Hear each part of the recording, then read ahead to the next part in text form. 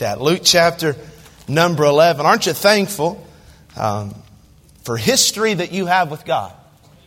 That you can look back at times in which He's provided for you, and He's comforted you, and He's given you guidance, He's given you help, and you can know that in today's struggle, He can do the same exact thing. If He walked on water to calm a raging sea, friend, He can help wherever you're at. He can calm the storm in your life as well. We're in this series on prayer and will be for today and Lord willing into next Sunday. And we've been talking about why we should pray and how we should pray. A lot of Christians struggle with the why, with the motivation, because, well, they pray and it doesn't seem to work. And so we talked about that. Prayer actually does work when we work it. When we pray with desperation, when we pray with persistence, and when we pray with boldness, prayer does work. I have found that when prayer doesn't work, the problem's never God. Well, then, Pastor Tyler, if I'm working prayer the right way, why isn't God answering my prayer? And we talked about 8 possible reasons in Scripture for why God might not be answering your prayer. And then we talked about, well, if God is going to do what God's going to do, then why should I pray anyway? If His plans are already mapped out, you talk about His sovereignty, He's in control, His eternality, He sees the beginning from the end. You say, Pastor, that His plans can't be thwarted, so why should we pray in the first place? And we learn from Exodus chapter 32 that God uses your prayers as an instrument to fulfill His plans. You may not change God, but God will use you as part of changing the world. And now we're looking into how to pray. We talked about last week how not to pray. Don't pray like a hypocrite.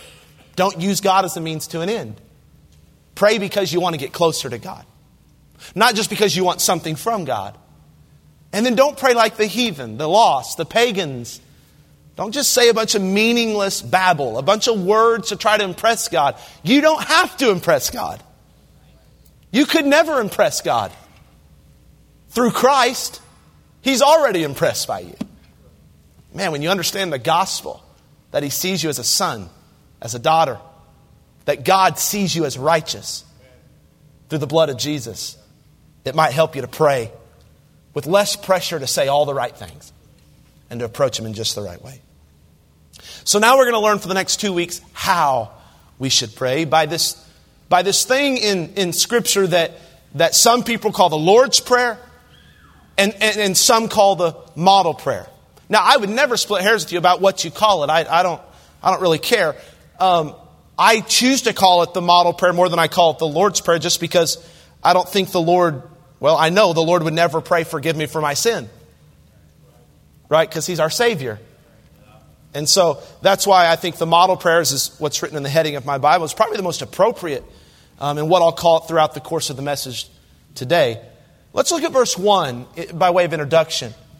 It gives us the context. Luke says, and it came to pass that as He was praying in a certain place, that's Jesus, when He ceased or when He stopped, one of His disciples said unto Him, Lord, teach us to pray, as John also taught his disciples. So we're given a little context what's going on. Jesus has just wrapped up a season of prayer in which the disciples had seen Him talking to the Father. And just as soon as they saw, whether in His words or His posture, that He was done in this time of prayer, one of the disciples came up to Him and said, on behalf of the entire group, can you teach us to do what you just did? Can you show us how to pray? Now, I don't want you to miss the significance of this request. Notice when the disciples asked Jesus to teach them to pray. They asked Him after observing Him in prayer. Now think about what that says to us. Jesus Himself prayed. And He prayed often. Just in the Gospel of Luke alone, there's another 5 or 6 references outside of this one that show us that Jesus felt it necessary to talk to the Father in prayer. The clear implication is this, that if Jesus, the God-man, The blending of complete deity and perfect humanity felt it so necessary to pray so often, then we certainly need to learn how to pray. We should also consider who the disciples are asking to teach them. Jesus. Who better to teach you how to pray than Jesus? You know why I say that? Because he knows both sides of prayer. Being fully human, he knows all about offering prayer, needing prayer. But being fully divine, he knows all about answering prayer and listening to prayer. He knows the human side and the God side of prayer. And that's who we get to learn from today. Isn't that amazing? And I want you to consider why this request is so significant. Because Luke chapter 11 and verse 1 is the only place in Scripture where the disciples directly asked Jesus to teach them anything. They didn't ever ask Jesus to teach them how to preach. Didn't ever ask Jesus how to teach them how to lead a service in the synagogue. Didn't ever ask Jesus to teach them how to perform miracles. They asked him, teach us how to pray. In fact, the disciples, if you study the book of Luke, just in chapter 11, had just returned from a successful missionary journey in which they preached and they performed miracles. And it was fantastic for them. Yet in the midst of being proficient in those things, they still needed to learn how to pray. Which tells us this: we can do all sorts of good things for the Lord. Serve and give and sing and teach and preach and encourage and evangelize and still not be efficient in our prayer life. You can come every Sunday morning, every Sunday night, every Wednesday night and sing in the choir if you want and still struggle to pray every day and to do it effectively. You know what that teaches us? Prayer ought to be something in our lives that we're constantly wanting to learn about. That we're constantly wanting to practice and become better at. The disciples' request should be our request today as we sit underneath this text of Scripture. Lord, teach me to pray. I'm going to invite you to be in that posture today. I'm going to invite you to be in that posture next Sunday. I'm going to invite you, no matter your stage of life, I'm going to invite you to not be a know-it-all when it comes to prayer.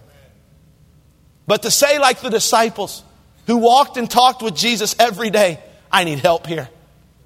Jesus, show me what I don't already know about how to pray effectively and efficiently to the Father. Thankfully, Jesus does that. He doesn't guilt them for not knowing how to pray. He doesn't say, no, you just watch me a little longer and you'll catch on. No, he lays out a model, this example, this outline to help guide their own prayer life. Now, I need to say something here. It's important to realize that Jesus isn't saying we have to pray these exact words every time we pray. You know that, right? Some denominational traditions recite this prayer every Sunday, and that's okay. Some sports teams recite this prayer before every game. I don't think there's necessarily anything wrong with that, but I don't think that's what Jesus had in mind here. I like how Tim Keller puts it. By the way, if Jesus had that in mind, then we wouldn't have other prayers with him saying other words. But I like how Tim Keller puts it. He says that you should use the words of the model prayer like a melody line that you riff off of in your prayer times. Y'all know what the word riffing means? It's a musical term. And if you've ever heard a jazz musician play a saxophone, or even a jazz vocalist sing, there's riffing in their voice. When the saxophonist is looking at the music, they are playing more notes with their saxophone than what is written on the music they're looking at. But it's not these arbitrary notes. It's not these random notes. There's this musical cohesiveness if you listen to jazz music. And it's like they're playing a lot of notes, more than what's written, but it all makes sense. And it all sounds good. Why? Because they have a melody line. And they look at this melody line, then they riff off of it. Every one of our instrumentalists today did a little riffing. Riffing, I should say. Where if you saw their music, you would see that was what was on Miss Kay's music, what was simplistic. She played a lot more that's on the music. Brady Steckel, bless his heart, he doesn't even read music. He's just one riffing machine. That's all he does. I wish he would read music a little more often. It would help me. Cause me less stress. But this is the idea of riffing. You don't look at this is just a melody line. And then from that melody line, you elaborate. From that melody line, you improvise on prayer. Let me kind of give you an example. The first phrase of the model prayer is, Our Father which art in heaven, hallowed be thy name. So we can pray that word for word, and that's a fine prayer. That's fine. But I think it's meant to just serve as a single note. And so we think through, what does it mean exactly that we're praying to our Father? We stop for a second and think about that, then we riff off of it. In other words, we say, Dear Heavenly Father, thank you for being my Father. Thank you for loving me like a father, for taking care of me like a father, for protecting me like a father, for providing for me like a father. I'm thankful to be your child today. Did you hear the riffing going on there? Hallowed be thy name. In other words, I want to thank you for who you are. I want to worship your holy name. I want your name to be glorified in my life and in my family today. I want to recognize how holy your name is. I want to echo the words of the psalmist that said, O Lord, our Lord, how excellent is thy name in all the earth. Now that's more than what Jesus said in the model prayer. But when you seek to understand what the melody line means, you can then improvise off of that. This is just a springboard to pray deeper and more intentionally and more regularly, more theologically and more specific. Does that make sense? So what we'll do with the message today is we'll look at verse 2, the first part of the model prayer. And that has to do mainly with the glory of God. So his person, his name, his will. The second part is in verse 3 or 4, and we'll talk about that next week. And it focuses on the good of man, our provision, our forgiveness, our protection. So look at verse number 2. And he, it's Jesus, said unto them, his disciples, When ye pray, say, Our Father which art in heaven, hallowed be thy name. Thy kingdom come, thy will be done, as in heaven, so in earth. We learn to pray in 3 different ways from this outline. We're going to learn how to pray personally. We'll learn how to pray reverently. We'll learn how to pray submissively. Number 1, we should pray personally. Jesus said, Our Father which art in heaven. That's the phrase that makes our prayers personal. We aren't talking to a distant force of some kind. We're not petitioning a controlling dictator. We're not making a request to a harsh taskmaster. We're talking as children to our Father.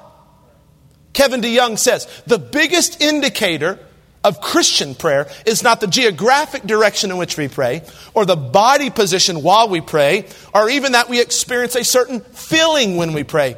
What makes it Christian prayer is first an awareness of the one to whom we pray. Many of us start our prayers by saying this, Dear Heavenly Father. But if you're like me, we don't often pause there long enough to realize the magnitude and the wonder of what we just said. Of all the titles that our sovereign, heavenly, holy God could command us to call Him, it's not Almighty One, it's not Lord Conqueror, it's not Exalted King that He chooses. He says, call me Father. If we don't grasp this, we'll live as spiritual orphans. We'll always be fearful that God's not listening, or that we've got to do one more thing to earn His attention or His affection. I read about a family in a Baptist church who adopted a number of children from a South Asian country. The mother shared often that she often was saddened over how one of the little boys who came into their family at the age of 5 would often try to manipulate and lie and steal to get his way, rather than just simply asking her for what he needed. She said, I'm heartbroken because he still thinks like an orphan who has to fend for himself instead of an actual part of our family. In the same way, we who are saved in a relationship with Jesus have been adopted into God's family. 1 John 3, Behold what manner of love the Father hath bestowed on us, that we should be called the sons of God. Now let this sink in. Adoption is a one-time parental decision. Adoption is not a conditional status that fluctuates with the behavior of the child. When we get saved, we don't enter into God's foster care system.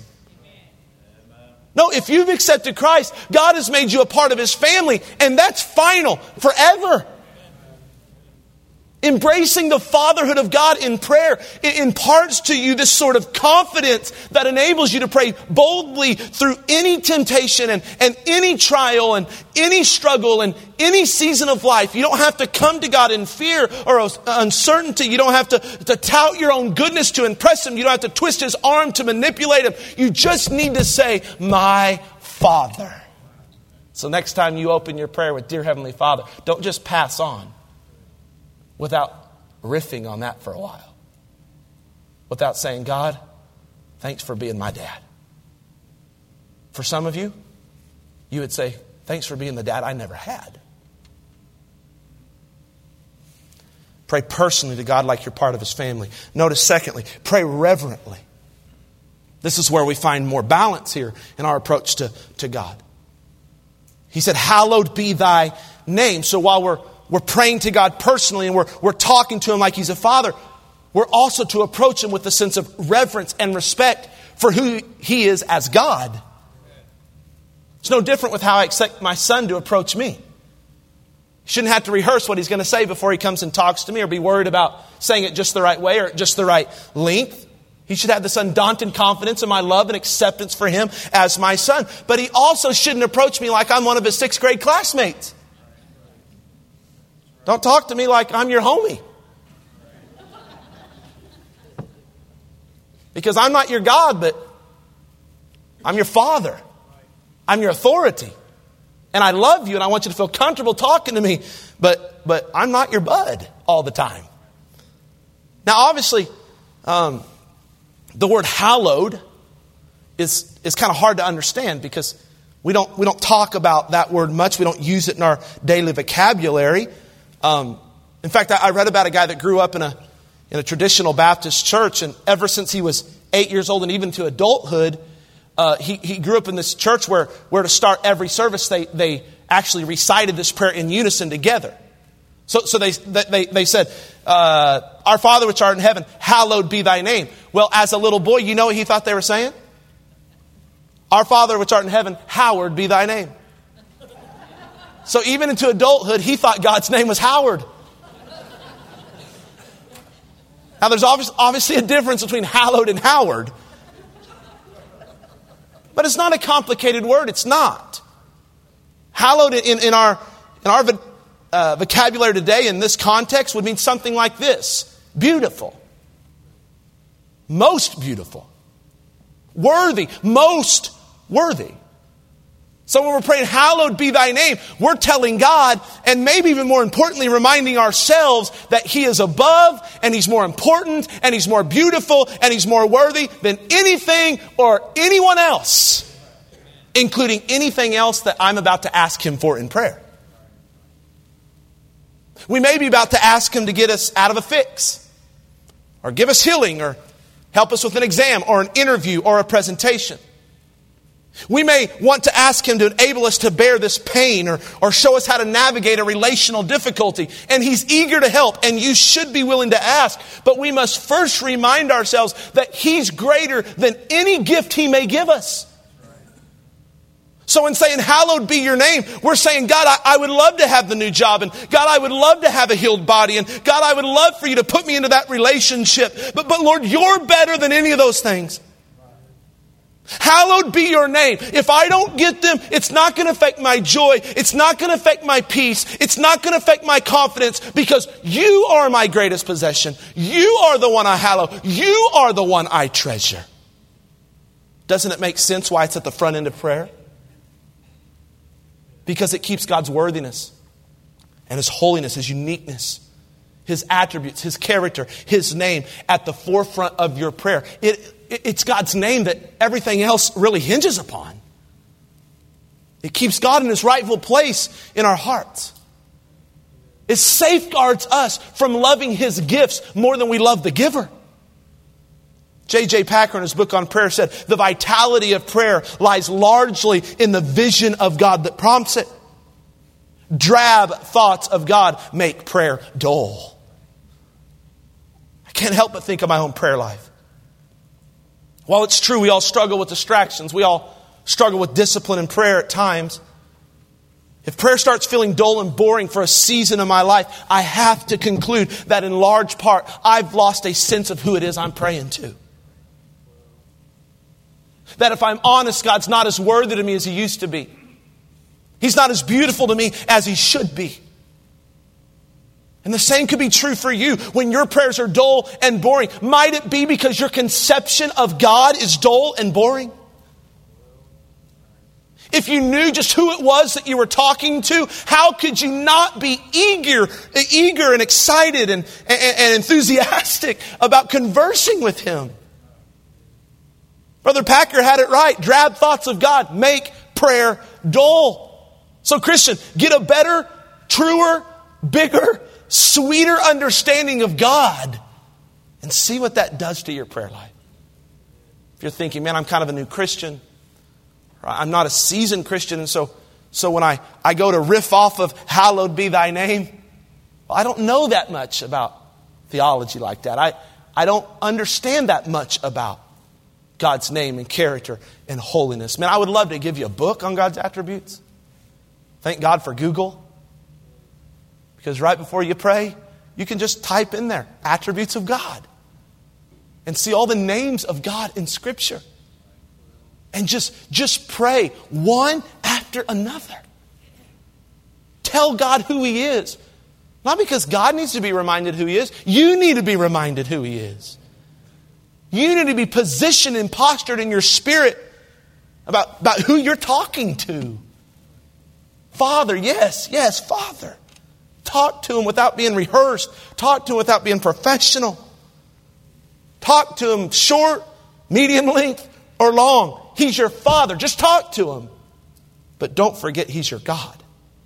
Respect Him. Reverence Him. We're to pray personally and reverently. Can I give you one more? Pray submissively. I think this is where the rubber meets the road in this prayer. Jesus said, Thy kingdom come. Thy will be done as in heaven, so in earth. J.D. Greear, pastor and author of this really good book on prayer, said this: prayer is not about getting God to further our plans so much as seeking to join God in His. You get that? In other words, when we pray, we aren't asking God to help us with our agenda. We're asking Him to let us help with His. We aren't asking God to build our little kingdom. We're asking Him to build His kingdom through us. We're asking Him to fulfill His will through us, to line up our lives with His purposes. Notice how Jesus said that we ought to pray for His will to be done on earth as it is in heaven. You ever thought about that? In heaven, there's complete obedience to God's will. There's no buck in the system. There's no desire for independence. There's no vainglory. There's no rebellion. There's no resistance. There's no procrastination. You understand that about heaven, right? God's children are all glorifying and serving and obeying and honoring Him perfectly in heaven.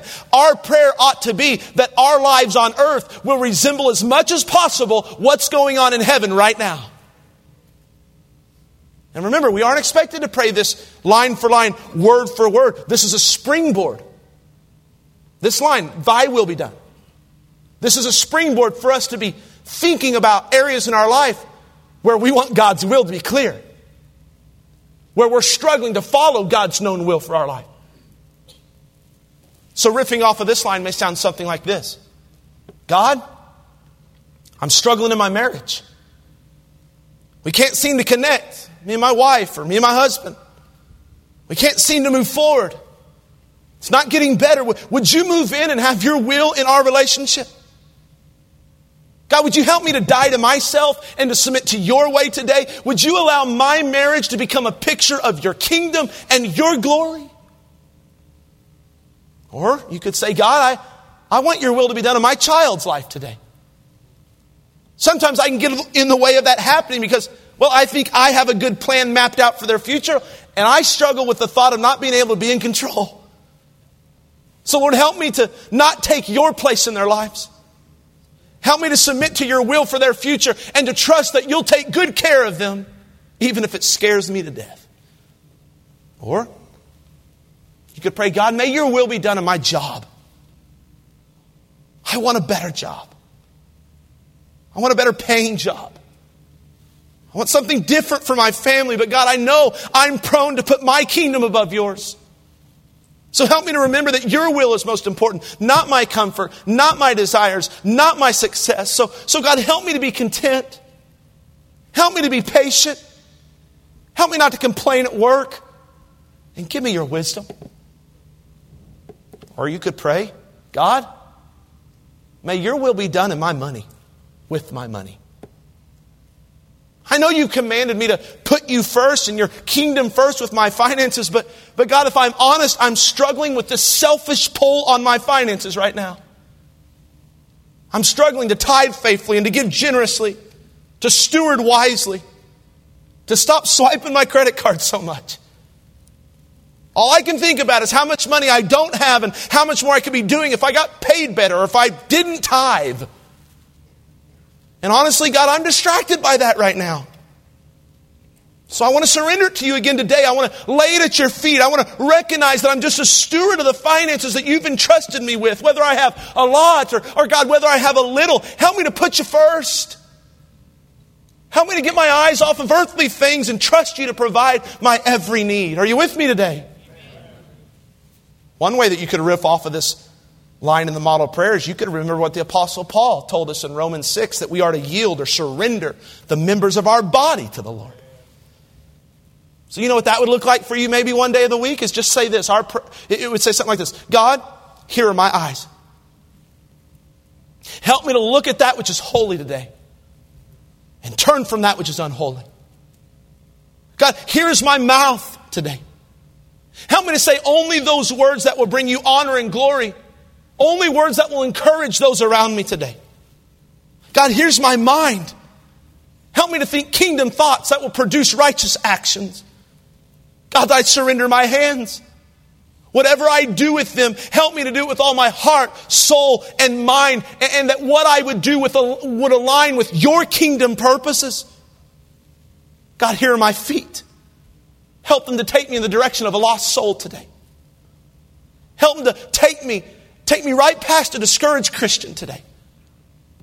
God, here are my emotions. You know I struggle to keep them under control sometimes, so I yield them to you, and I ask that you would use them for good. I could go on, but you get the point. Prayer is an invitation to daily to surrender to God's will and to daily submit to seeking His kingdom first in our lives. It is not primarily an invitation to get God to cooperate with your agenda, but to align or realign your heart with His. And wouldn't you agree that it is so easy to get out of alignment with God? Our passions and our priorities can so quickly fall out of alignment, and sometimes we don't even feel it happening.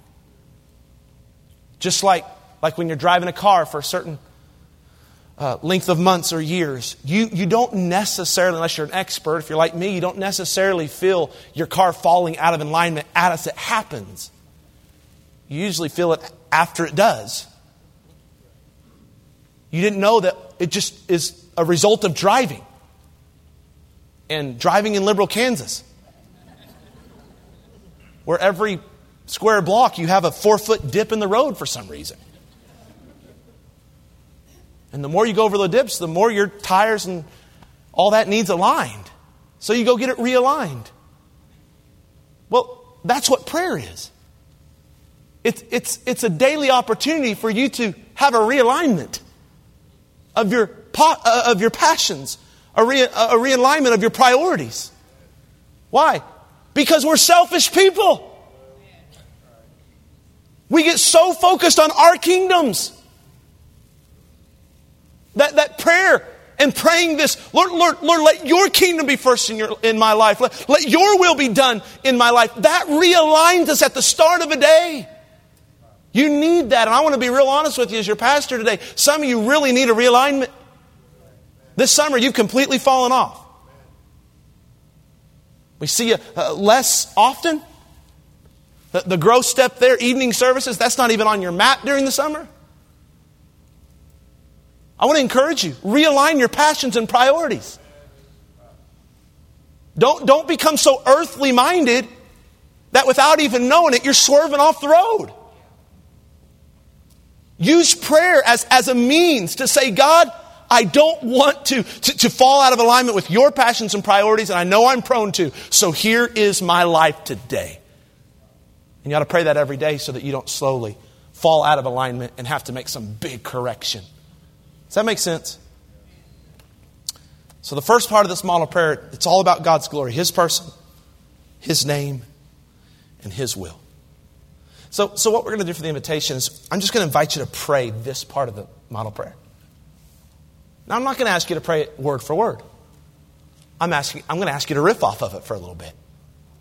Not out loud where you can impress people and got to be nervous about it, but just privately in your heart, whether it be at an altar today or be at your seat in an attitude of prayer. I want you to pray personally. Our Father which art in heaven. I want you to thank God for making you His child.